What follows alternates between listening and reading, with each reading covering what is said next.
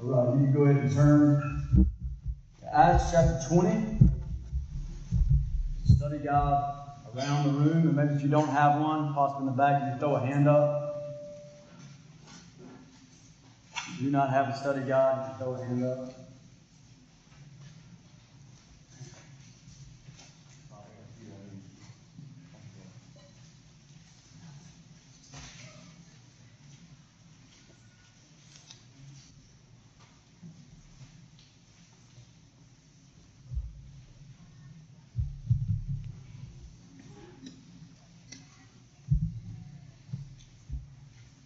Acts chapter 20, we're going to be, so we've been coming through the book of Acts together. We're going to be in verses 1 through 12 of chapter 20 today.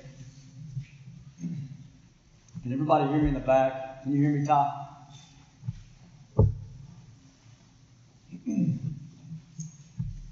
All right, let's pray.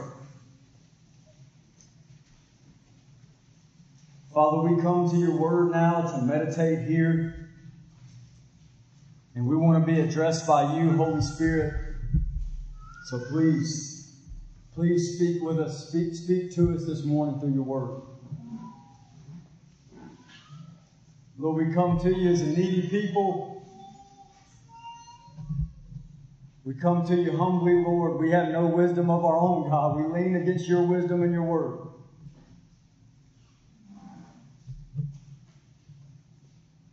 Lord, we love you. We love you, Lord. We believe that your word is living and powerful and sharper than any two-edged sword. We love you, Lord God. Let your word have an effect upon us today. Help us to listen, to hear, to read as doers of your word and not hearers only.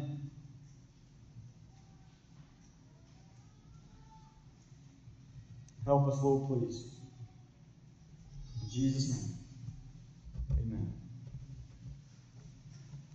This passage that we're on this morning, Acts 20, verse 1 through 12, it really puts something on display, I think, that was said last week. Paul was called, I believe, Dustin, I believe I've heard my brother Greg say this as well, that Paul is a gospel schemer. He's making schemes and plans of how he's going to advance the kingdom of God, how he's going to build up the body of Christ, and he's always doing that. And so you see that in this passage today. As we read it in just a moment, you're going to see Paul leave Ephesus. He's going to go into the Macedonian region and visit churches there. He's going to be going into the Achaia or the region of Greece and visiting churches there. And ultimately, he's visiting those areas and he's encouraging those saints, but he's collecting money to give to the poor saints that are in Jerusalem. So eventually, and we'll look at these verses in a moment, his goal is he's trying to get to Jerusalem to encourage the church there and take care of the poor saints there. But then we also realize that that's not even his ultimate goal. As we see in Acts 19, he's not just trying to get to Jerusalem, but he wants to get to Rome. Why does he want to get to Rome? We'll go read the letter to the Romans and we find out, he says, I cannot wait to come preach the gospel to you. I want to impart some spiritual gift to you. I want to help the saints in Rome. But then you realize he's not even just trying to get to Rome. He's trying to get past Rome to Spain. He's going to all these reached people groups where he's already been. And he's trying ultimately to get to Spain where they have not heard of Christ. So we see Paul as a gospel schemer, a gospel planner. He's always planning his life to how can I advance the gospel of Jesus Christ. And we see these two things that we've said the whole time through the book of Acts, that we need to imitate these two things in Paul. That he wanted to win the lost and he wanted to build up the body of Christ. Those two things. He wanted to win the lost and he wanted to build up the body of Christ. And we see him absolutely devoted to this. And we want to be devoted to that as well. So in this passage today, the gospel schemer is building up the body of Christ in all these regions he's already been.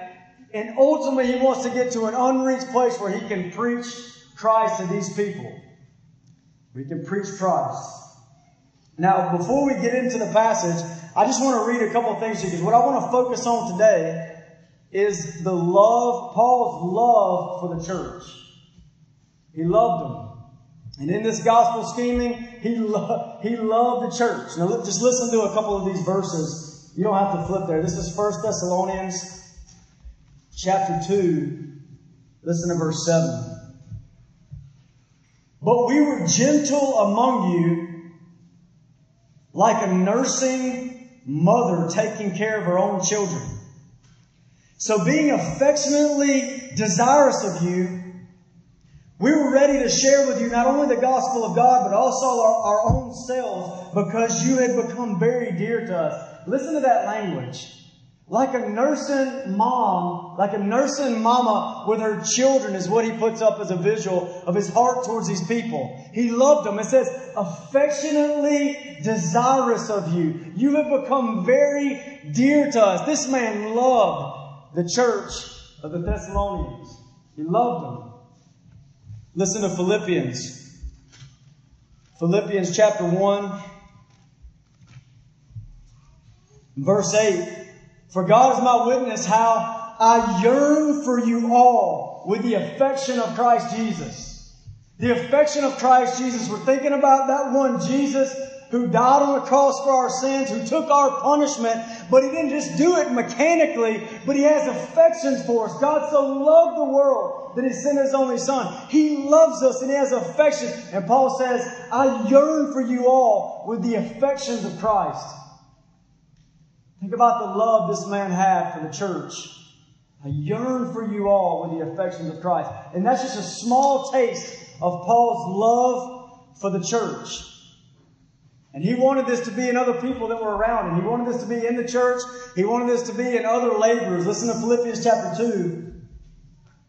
He speaks about Timothy. He says to the Philippian church, I hope in the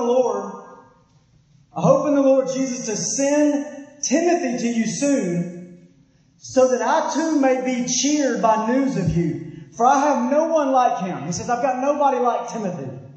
I've got no one like him who will be genuinely concerned for your welfare. For they all seek their own interests, not those of Jesus Christ. So what's he saying here? He's thinking about Timothy in Philippians 4:1, the way Paul talks about the Philippian churches. He says, my beloved and longed for brethren. He has affectionate love for the church. He loves the church. And he says, I'm sending Timothy to you. I don't have many like him. I don't have anybody else like Timothy that will be genuinely concerned for your welfare, that really will love you like I love you. I don't have many like him. And why? Why aren't many like him? Because so many seek their own.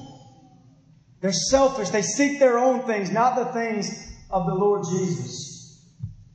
And so I'm talking to you about Paul's love, his deep, deep love for the church of Jesus Christ. Now, why am I talking to you about that? Because of our passage today, Acts chapter 20, verse 1 through 12. If you just do an initial surface level reading of this passage, it doesn't seem like there's much there. There's not much doctrine or theology that's being presented. There's not a whole lot of practical calls to obedience in this passage. There's not a lot there in that sense. But as I read this passage and meditated on this passage and studied this passage for hours and hours, what just seemed to float to the top, what seemed to shine out of this passage is, man, look at how much this man loves the churches that he's planted. Look how much he loves the church of Jesus Christ. And so I want you to see that. This passage really reads sort of like a travel log. So this is the travel log of the gospel schemer. He leaves out of Ephesus, and we're going to see how he eventually goes into Macedonia to Achaia and eventually lands in Troas, ultimately trying to get to Jerusalem.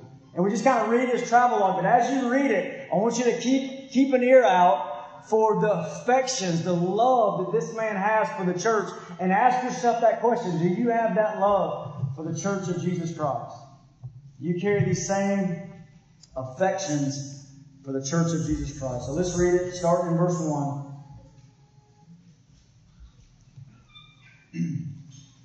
After the uproar ceased, Paul sent for the disciples. And after encouraging them, he said farewell and departed for Macedonia. When he had gone through those regions and had given them much encouragement, he came to Greece. There he spent 3 months.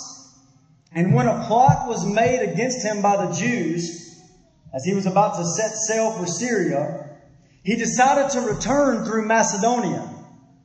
Sopater the Berean, son of Pyrrhus, accompanied him, and of the Thessalonians, Aristarchus and Secundus, and Gaius of Derbe, and Timothy, and the Asians, Tychicus and Trophimus. These went on ahead and were waiting for us at Troas. But we sailed away from Philippi after the days of unleavened bread, and in 5 days we came to them at Troas, where we stayed for 7 days.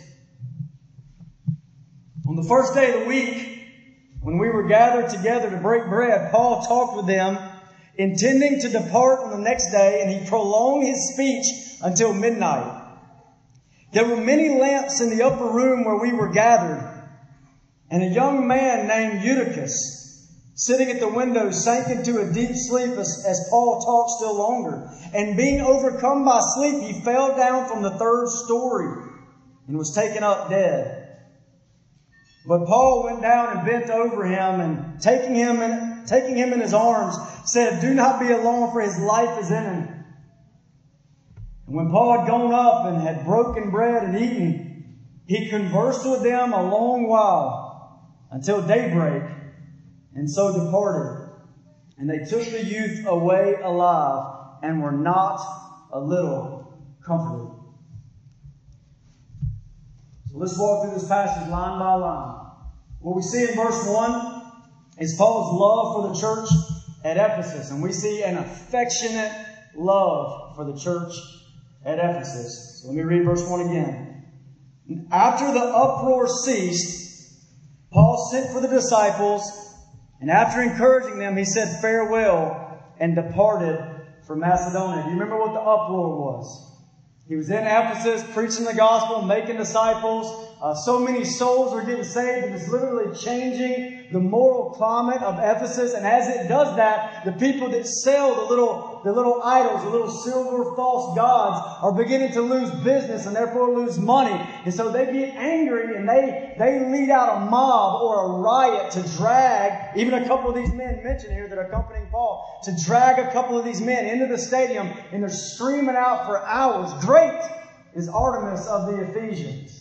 So this great uproar, this dangerous uproar, it says, when that had ceased, look at what it says. Paul sent for the disciples. Now try to imagine that the uproar ceased in Ephesus. Here's this place where he's been laboring for several years now. And Paul knows he's about to leave, but what is he going to do first? He gathers together. He says, hey, y'all, go over there. Get all the disciples. Get all the Christians to come. I want to see them. I want to see the church one more time before I leave. Bring them here. So imagine that. He gathers up all the disciples. Why? It says, next phrase, after encouraging them, he brings them together, the disciples. He wants to encourage these people. He loves this church. He wants to encourage them. His heart is to comfort them, to build them up. He wants to do that. Now, he's been with them for 3 years. Think about how much he's preached to them. Think about how much he said to them. Yet he says, one more. Give me one more word to them. He loves this church. He wants to, it says here, encourage them. Now, this encouraging the churches is a theme throughout these 12 verses. We see it in verse 1. He encouraged them. You can see it in verse 2 as he goes to this Macedonian region. It says, when he had given them much encouragement. You see it again in verse 12 as he leaves Troas. It says, they were not a little comforted. That's the same Greek word, encouraged. They were very encouraged. So this is a theme throughout these verses that Paul wants to encourage the church. This is a loving act of encouragement he wants to pour out on them. Then it says in verse 1, and he said farewell. Now some of your versions may say, and he embraced them. Because the Greek word there literally means, when he said farewell, it means he embraced them. This is the way they said goodbye. This is a goodbye filled with affections, filled with love. He's holding these people tight. He's gripping them in his arms and telling them goodbye as he encourages them. This is a goodbye filled with affections and love for the church at Ephesus. Now, if you want to see that in another place, you can look ahead to chapter 20, verse 36. Now, what's happened here is a little bit later, several months later, You've got Paul in a certain place, and he gets the elders, the leadership of the church at Ephesus. Come here, I want to talk to you in Miletus. And he begins to address them. And at the end of that time, look at this time he has with the elders of the church at Ephesus. I want you to see the affections and love here. Verse 36. And when he had said these things, he knelt down and prayed with them all. And there was much weeping on the part of all. They embraced Paul and kissed him, being sorrowful most of all because of the word that he had spoken, that they would not see his face again. And they accompanied him to the ship. You can just feel it as you think about him spending time with this Ephesian church and these last encouragements and these last words that he gives, that he loves these people as he embraces them and encourages them. Verse 2. In verse 2 we see his love for the churches of Macedonia. And what we see here in his love for the churches of Macedonia is his encouraging love. He wants to encourage them, as we saw in verse 1. Look at it, verse 2.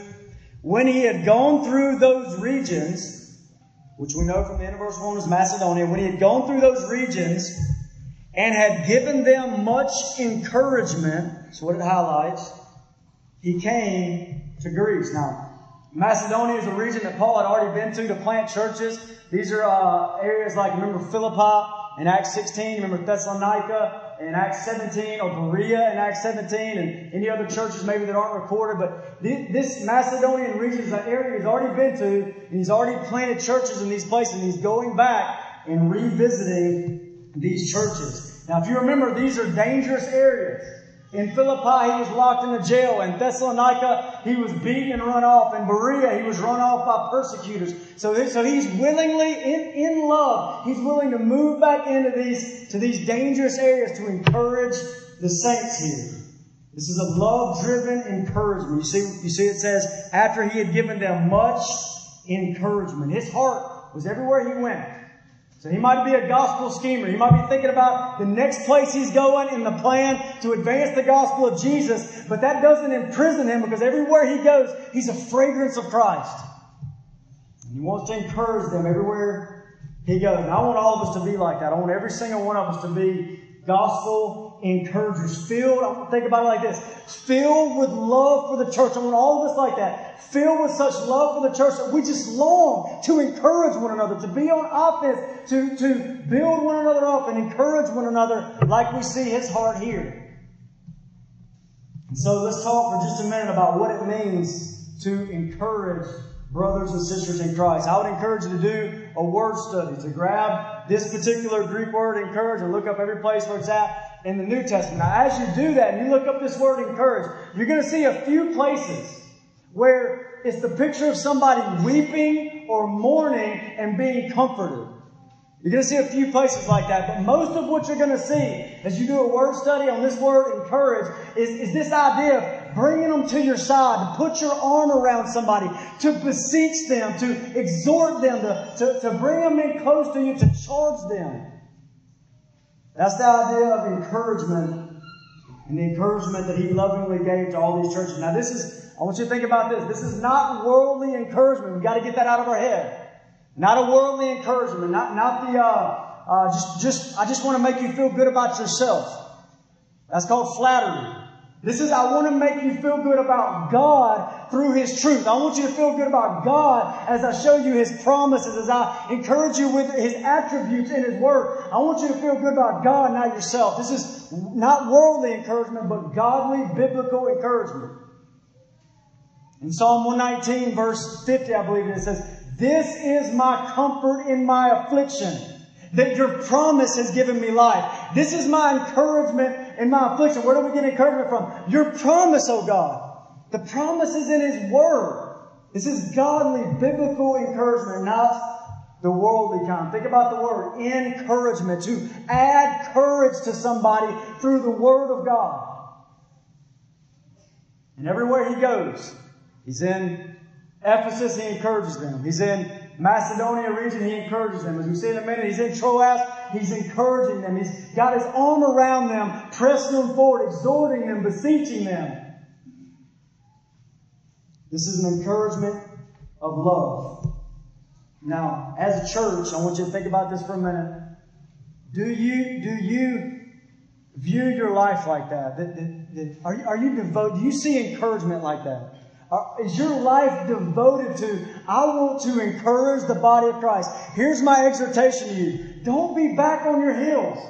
Not sitting around waiting for somebody to go through some sort of tragedy, but just to have this disposition, like we see in Paul here, this disposition that I'm going to see the body of Christ, and I love them so much. I want to encourage them. I want to take something from God's Word to put before their eyes, that their soul might be lifted up.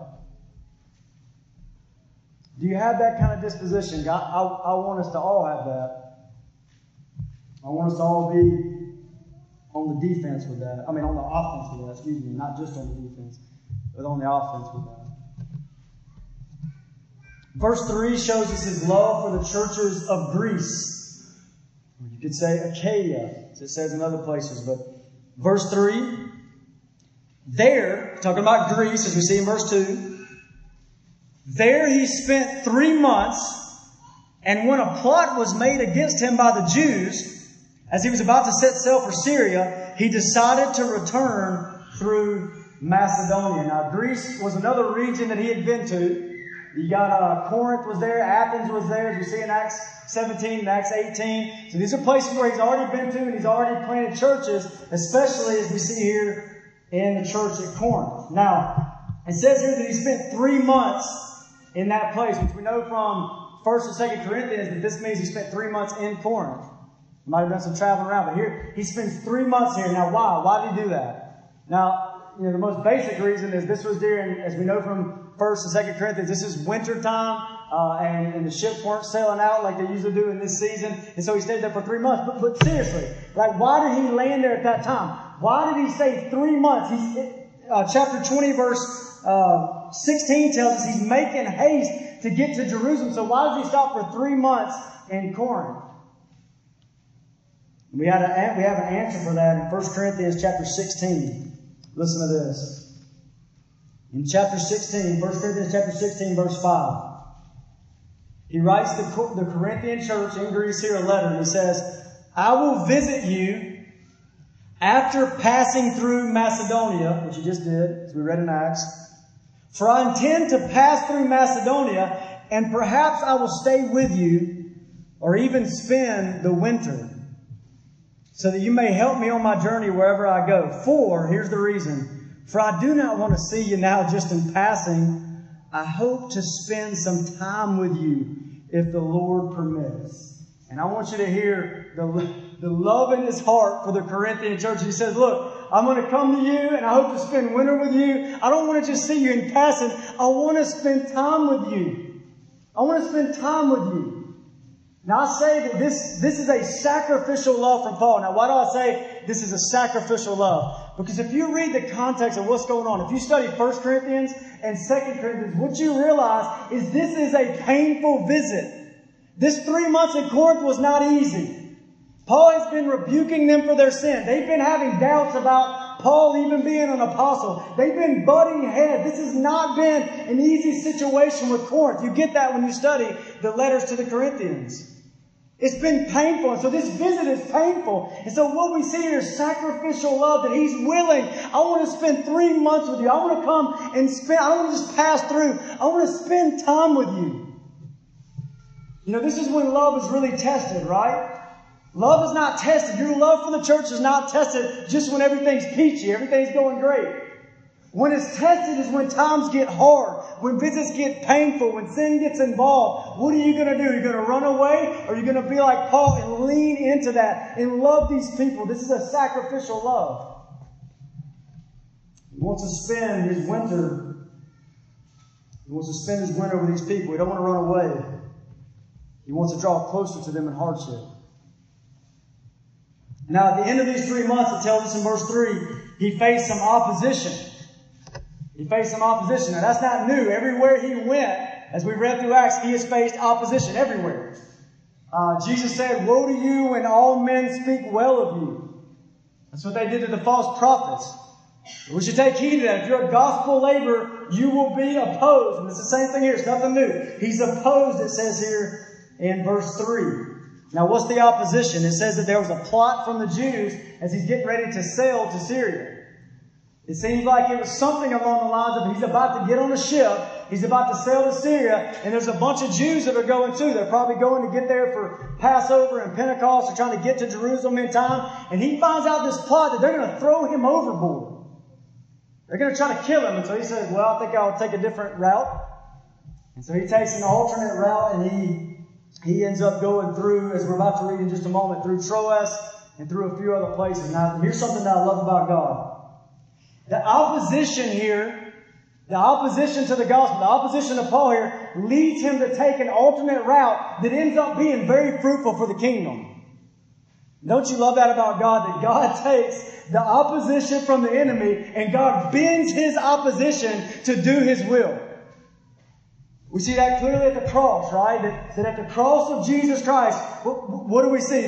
What was Satan's involvement in having Jesus killed on the cross?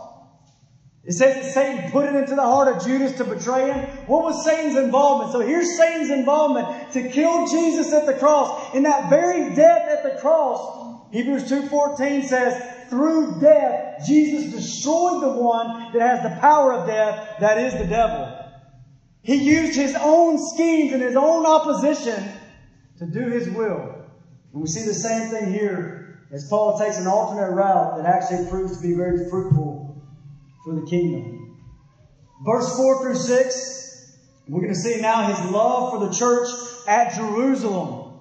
This is a giving love. This is a love where he's wanting to give to them. He's wanting to give resources, financially to them. This is his love for the church at Jerusalem. Now, it's going to be a little bit harder to explain this, so let me do some work here. Go with me. If you read starting verse 4, it says, Sopater the Berean, son of Pyrrhus, accompanied him. So that guy's with Paul. And the Thessalonians, so two guys from Thessalonica, Aristarchus and Secundus, and Gaius of Derbe, and Timothy, and two Asians, Tychicus and Trophimus. So here's this crew, this team of men that's with Paul on this trip. These went on ahead and were waiting for us at Troas. But we sailed away from Philippi after the days of unleavened bread, and in 5 days we came to them at Troas, where we stayed for 7 days. So what do we see here? You got a team of men that are accompanying Paul, okay? Now there's a few reminders here. There's a reminder that Paul cannot do this by himself. He doesn't try to do this by himself. In fact, none of us ought to. He was a laborer. And out of love for the church in all the world, and love for the church into every generation, we are called by God to give these things, as 2 Timothy 2:2, give these things to faithful men who will be able to teach others also. We see Paul do that. He can't do it by himself. He's raising up laborers for the love of the church and for the love of the glory of Christ. There's a diversity in this team here. We always talk about being a Berean. Well, you got a Berean here. He apparently has a famous dad, or at least a well-known dad. You got Thessalonica send out Aristarchus and Secundus. If you dig into those names a little bit, you have an aristocrat, a political leader here, and you've got Secundus, who would be a slave. And they send out a political leader and a slave. You've got a diversity of these people. And so here's this team. Now, more importantly than who they are is where they come from. We've got people represented here. So Paul goes into the Macedonian region. He goes into the region of Achaia. And you've got people represented here from those churches that he visited. You got people coming from Thessalonica. You got people coming from the church of Berea. You got people coming from the Asian churches like Ephesus. You got people you got a representative coming from Derbe. So why is that? Why are these people coming from these different churches? And here's what's happening, and I want you to understand this. These are representatives from these churches. As Paul goes into these regions, he's collecting money, and through these representatives, they together are going to take it to the poor and suffering saints in Jerusalem. They say, how do you know that? Let me just mention to you a few verses to help you know that with me. Acts 19:21. Just going to read a few verses here and try to put this together. Acts 19:21 says, Now after these events, Paul resolved in the Spirit to pass through Macedonia and Achaia, which we've seen him do, Macedonia and Achaia, and go to Jerusalem, saying, after I've been there, I must also see Rome. So his plan is to pass through Macedonia and Achaia, but he's trying to get to where? where? To Jerusalem and then eventually to Rome. He's trying to get to Jerusalem. Now go to chapter 20. Look at verse 16. For Paul had decided to sail past Ephesus so that he might not have to spend time in Asia, for he was hastening to be at Jerusalem, if possible, on the day of Pentecost. So again, what we see is he's going through these regions and he's picking up representatives from these churches, but he's trying to get to Jerusalem. Why?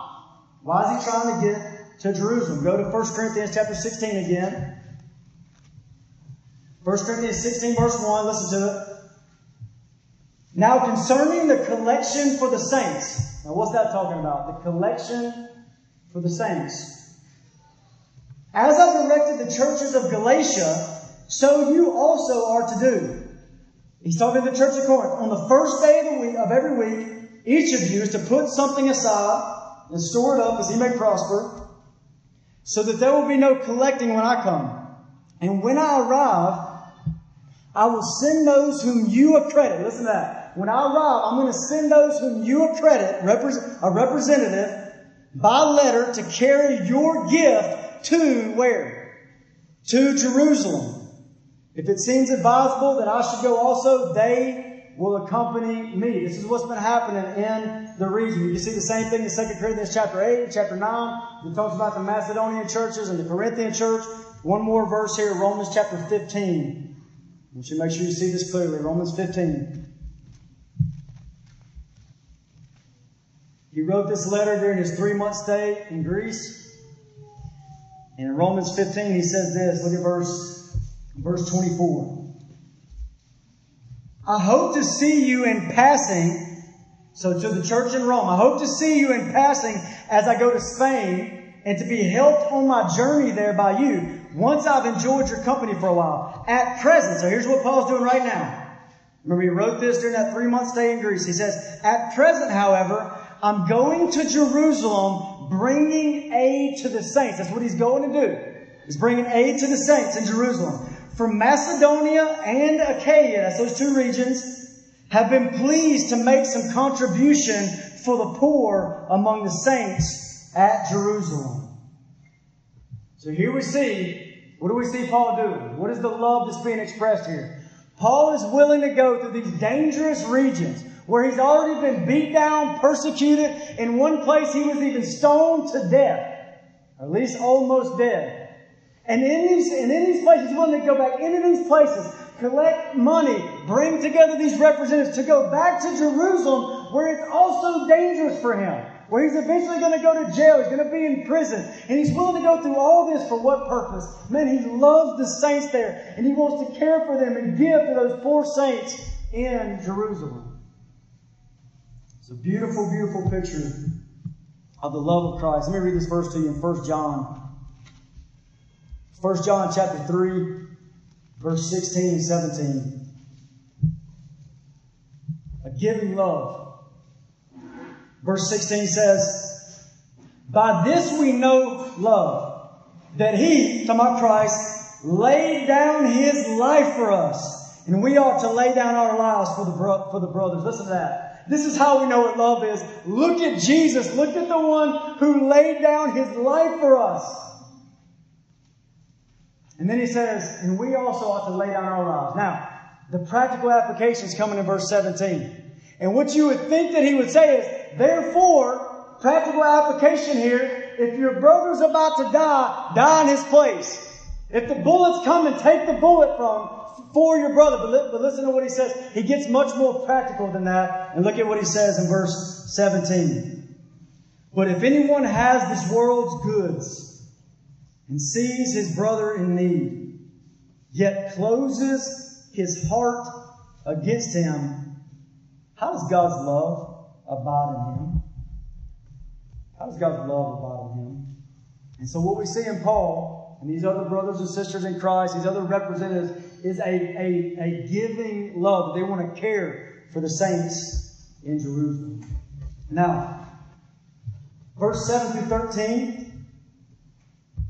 Verse 7 through 13, back in Acts 20, we're going to see a love feast in Troas. A love feast in Troas. Now, It says they stayed in Troas for 7 days. You see that in verse 6. So they stayed in Troas for 7 days. They stayed there for a week. Apparently there's already a church that's been planted there. But then here we see one of those days is highlighted. The last day that he's there, the first day of the week, what we call Sunday, that day gets highlighted. It's been there for 7 days. But this day, this first day of the week, this Sunday, is actually the day that's highlighted here. It says here in verse 7, on the first day of the week. Now, why is that day highlighted? Why is it highlighted? Because this is an important day. It's a big deal. It's not to be taken lightly. In fact, in the Scriptures, this day is given a name. Revelation 1:10 calls it the Lord's Day. Today we meet up to worship Christ, to build each other up. This is the Lord's Day. It's important. In 1 Corinthians chapter 10 through 14, we've got chapters in our New Testament that are devoted to showing us how to worship Jesus Christ on the Lord's Day. So why is this day highlighted? It's an important day. It's not to be taken lightly. Now this is our first view, and maybe our only view in the book of Acts, into the early church's Lord's Day meeting. We actually get insight. We get to peek into what did it look like for the early church as they met together on the first day of the week, like we're still doing today. We get a little insight. We get a little peek into what they're doing here. And I entitled it a love feast. A love feast in Troas. Now, why did I call it that? Jude 12, you can go read that later, calls it a love feast. You ever thought of it like that? The love feast of Grace Community Church, gathering together. Do you think about the Sunday gathering like that? A love feast, as it says in Jude 12. Now, here's the thing. Here's what I take from that. We have got to see the regular assembling of the church, the regular meeting on the first day of the week like we're doing now. We've got to see this as the love feast, or as the place where love for the body of Christ is expressed. Do you see it that way? That this is the place we gather together, not just out of routine, but because we love the body of Christ, and I want to see them, and I want to know them, and I want to encourage them. Do you see your Sunday? Do you see the Lord's Day like that? When this day is neglected, like it says in Hebrews 10:24, do not neglect the assembling of yourselves together, as is the habit of some. When this day is neglected by members of the church, do you see that? It's not just a lack of discipline, it's a lack of love. I neglect this meeting. Why? Because I don't love these people. I don't care for them like I ought to. I want us to make that connection. This is the love feast. Now, as we peek into this early church gathering, verse 7 through 13, we read it just a moment ago. As we kind of peek in, there's some things here that are unusual or unique that obviously doesn't continue on in every Lord's Day gathering. And there's some things here that are normative, things that are standard, that we still continue to do today. So I want us to think about that for just a minute. The normative things here, as we look at these in just a moment, as far as the unique things, for example, a unique thing, an apostle is teaching. A guy falls out of a window and is raised from the dead. That didn't happen every Sunday. Okay? Normative things. They're taking the Lord's Supper. The Word of God is being taught. They're lingering in fellowship together. Okay, that's the way I want you to think about this peek into the Lord's Day. Now try to envision this scene.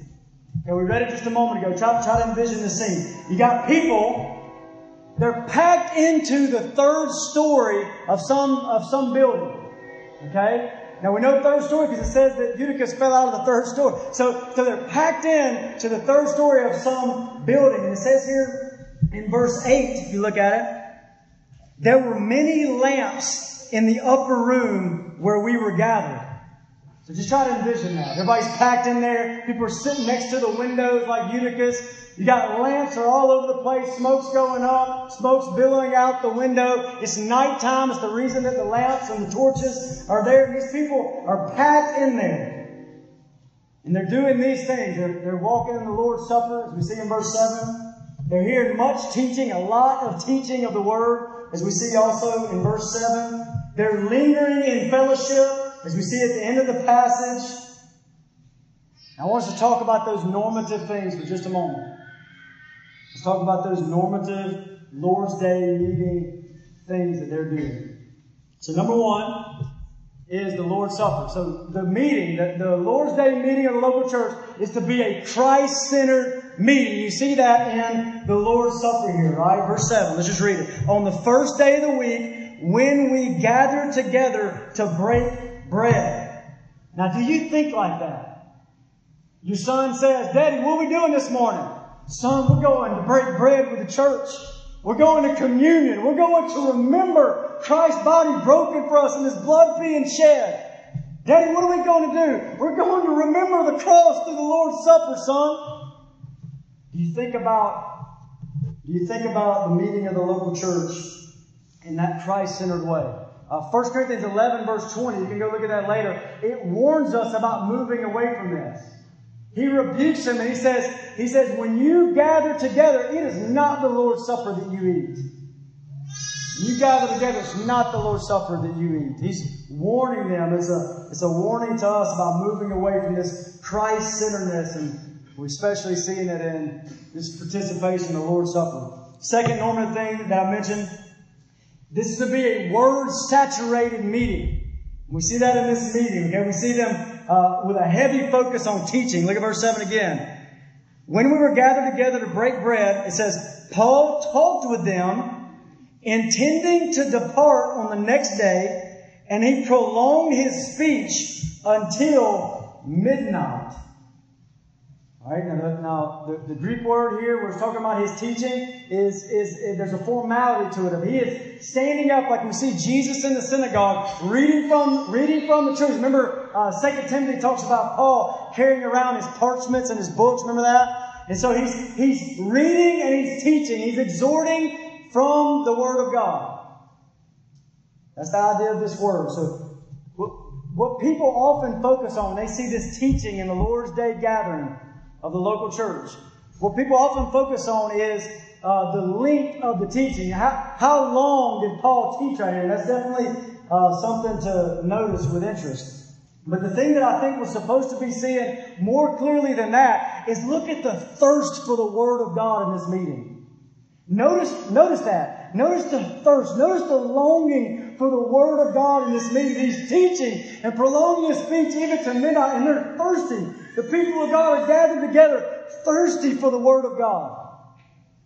The Lord's Day meeting should be marked by that. I want to read this to you from Derek Thomas, is a Presbyterian pastor. He was commenting here on the length of Paul's preaching on this particular Lord's Day. And Derek Thomas says this, I think it's a good push. Unusual as this may be in some parts of the West, it is not at all unusual in certain other parts of the world, where services continue for several hours. It's only in our highly time-conscious, soundbite world that the Holy Spirit is restricted to 25 or 30 minutes.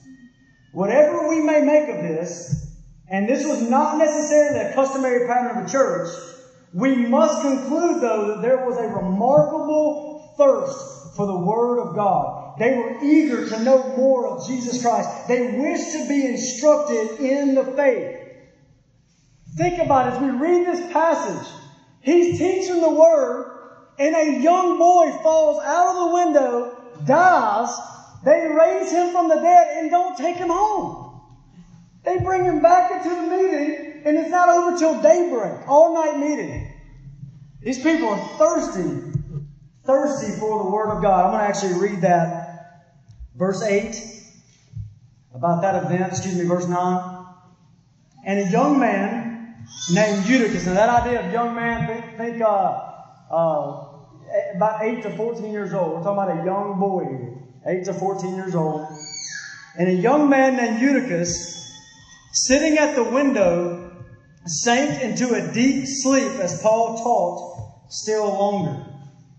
And being overcome by sleep, imagine this distraction in the church meeting. You thought that train going by. Listen to this. And being overcome by sleep, he fell down from the third story and was taken up dead. He fell and died in the middle of the meeting. But Paul went down, and honestly, you really need to see the beauty in this. It's missed so often. Paul went down and bent over him. And you have these pictures of the Old Testament, of Elijah and Elisha, and even of Christ in the Gospels, of coming over these dead ones and raising them up from the dead. Here's a reminder that this is an apostle before you. This is one of the last reminders, the last signs of the apostle that we see, that this man was a scripture writer from God. Look at what it says. Paul went down and bent over him, and taking him in his arms, said, "Do not be alarmed, for his life is in him." He raised the man from the dead. And it says in verse 11, and when Paul had gone up, he went up and took the boy back upstairs too, and broken bread and eating, he conversed with them a long while until daybreak, and so departed. And they took the youth away alive. The youth, that's Eutychus, they took him away alive, finally took him home, and were not a little comforted, which means they were really, really comforted. They were really, really encouraged. So what I want you to see there is not only a Christ-centered meeting in the Lord's Supper, but a Word-saturated meeting with the teaching of the Word of God, and a people thirsty for that. And then number 3, I'll mention this, is the meeting on the Lord's Day. This meeting is meant to be a meeting marked by lingering fellowship. Now, there's probably a better word. If you study the word fellowship and what it really means, we tend to misuse it today. But it's the best way I know how to communicate this now. It's just this lingering fellowship with the body of Christ. And here's where I'm getting that from. If you look at verse 11, it says, after midnight, he conversed with them a long while until daybreak. Now, that word converse there about what Paul's doing is different than the word that we saw in verse 7. Verse 7, there's a formality to his teaching the word. But here in this word, this Greek word, there's a back and forth. There's a back and forth, a conversation between them. They're lingering in fellowship together. They love one another. And they're lingering in fellowship. He's trying to just enjoy their presence and enjoy speaking with them about the most important matters of life. It's just love-motivated conversing with one another. As it says here. So think about this love feast at Troas. This love feast at Troas. Very simple, right? 4 things we saw here. So simple. You got Sundays set apart, the Lord's Day. Number 2, you got the Lord's Supper here, Christ-centeredness. Number 3, you got the teaching of the Word. And number 4, you got lingering fellowship. Now, here it's interesting. That's so simple. And that encourages me so much. Do you know why that encourages me? The simplicity of that? I want to tell you because I want you to be encouraged in this too. Think about this. Grace Community Church, and this meeting we're having today, and the Lord's Day meeting that we've had week after week after week for the past 6 years, we are just a small link in the chain. But the chain is a very long chain that goes all the way back to the book of Acts. We're just doing the same thing they were doing then. And that's encouraging. You can even see, if you can go read Justin Martyr's writings from about 150 AD. Here's a guy that could know a guy that hung out with the Apostle John, from 150 AD. You can read his writings, and there's a part in his writings where he's writing to the Roman Senate. And the reason he's writing to the Roman Senate is because there are all these rumors going around about these evil things that the Christians are doing when they do their secret meetings. They're made secret because they're being persecuted. But there's all these rumors. So he writes a letter to the Roman Senate and says, this is what we do in our meeting. And what do you find? If you go to read it, you find the reading of the Scriptures. Somebody teaching the Word of God from the reading of the Scriptures, taking to the Lord's Supper, standing up and praying to God together. Collecting money to help the poor, help the needy. It's the same thing that's been happening. So here's why that encourages me. God has always used meetings like this to advance His gospel and build up His local church. He's always used this. And so we're just a small link in a really long chain. Believing in the sufficiency of Scripture, that we don't have to come up with a new way to do the Sunday Lord's Day gathering. We don't have to come up with a new way to do it. God's Word has instructed us, and we just trust Him. We just do what He told us to do. And God uses it. So I want to encourage you not to take it for granted, not to take it lightly. There's definitely a temptation, right? Hebrews 10 says not to forsake this assembly, as is the habit of some. But exhort one another. And so much more as you see the day approaching. See, there's going to be a temptation to take this lightly. But listen, from all the way back in the book of Acts and all the way through history, God's been using meetings just like this to build up His church and glorify His name. Now, let me just finish with some closing exhortations here. And I just want to mention a few things about those 5 points that are on your study guide. There's 5 things there. Closing exhortation this. So number 1, Grace Community Church. Love the church with affectionate love. Like Paul did in Ephesus. See it in verse 1. How are your affections for the church of Jesus Christ? Number 2, GCC. Love the church with an encouraging love. Like Paul in Macedonia and Achaia and Troas and everywhere else he went. With this disposition that I'm not sitting back waiting. I'm not back on my heels. But I lean forward going, how can I encourage my brothers and sisters in Christ? I'm not waiting for a tragedy. I want to encourage them now. I want to dig into the deep wells of God's Word and put it in front of them to encourage their souls. Love the church with an encouraging love. Number 3, love the church with a sacrificial love. Like Paul in Corinth. When things get hard, what do? When conversations get painful, when there's disagreement, when there's things you need to forgive and forbear, what do you do in those moments? You run away from those conversations, or do you lean right back in because now your love is being tested? Love the church with sacrificial love. Number 4, love the church with a giving love, like Paul and the others towards the church at Jerusalem. You know, when Paul was writing to the Corinthian church and he was trying to encourage them to give to the church in Jerusalem, he put the gospel in front of them to show them this. 2 Corinthians chapter 8, verse 9. He says this to them. He says, Corinthians, you know the grace of our Lord Jesus Christ. You know the grace, that though He was rich, yet for your sake He became poor, so that you through His poverty, think of Him hanging there on that cross, through His poverty, you might become rich, every spiritual blessing in the heavenly places. And Paul takes that gospel and says, let that be a guide to you and how you deal with giving. You see your brothers and sisters in need, help them. Help them. And then number 5, don't waste your Lord's Day. Do you think rightly about this day that you're experiencing right now? We're reading an example in Troas, and you're experiencing one of these in similarities right now. Don't waste your Lord's Day. Do you see this day as an expression of your love for the body of Christ? Man, I love these people, and they're all gathering together in one place, and I want to be there, and I want to encourage them, I want to help them, I want to know them, I want to rejoice with those who rejoice and weep with those who weep. Don't waste your Lord's Day. Don't waste this gathering. Don't waste this meeting. I know there's difficulties to this day. And the encouragement there is the church of Troas had difficulties too, right? In fact, in one of their meetings, the guy fell out of the window and died. Difficulty. That's difficult. You have difficulties, so do they. We see a thirst for the Word and coming together, and it's an encouragement to push through these difficulties. Now, I know one common difficulty with us, obviously, is a lot of infants and little babies around. And I was thinking as I was studying this passage, just to be encouraged by Eutychus' mom, right? Eutychus' mom, like, honey, my child fell out the window and died. Be encouraged.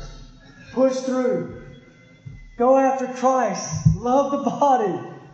Push through the difficulties together. That's what we're here for, to press through that. And so I would encourage you lastly to be faithful with your Lord's Day.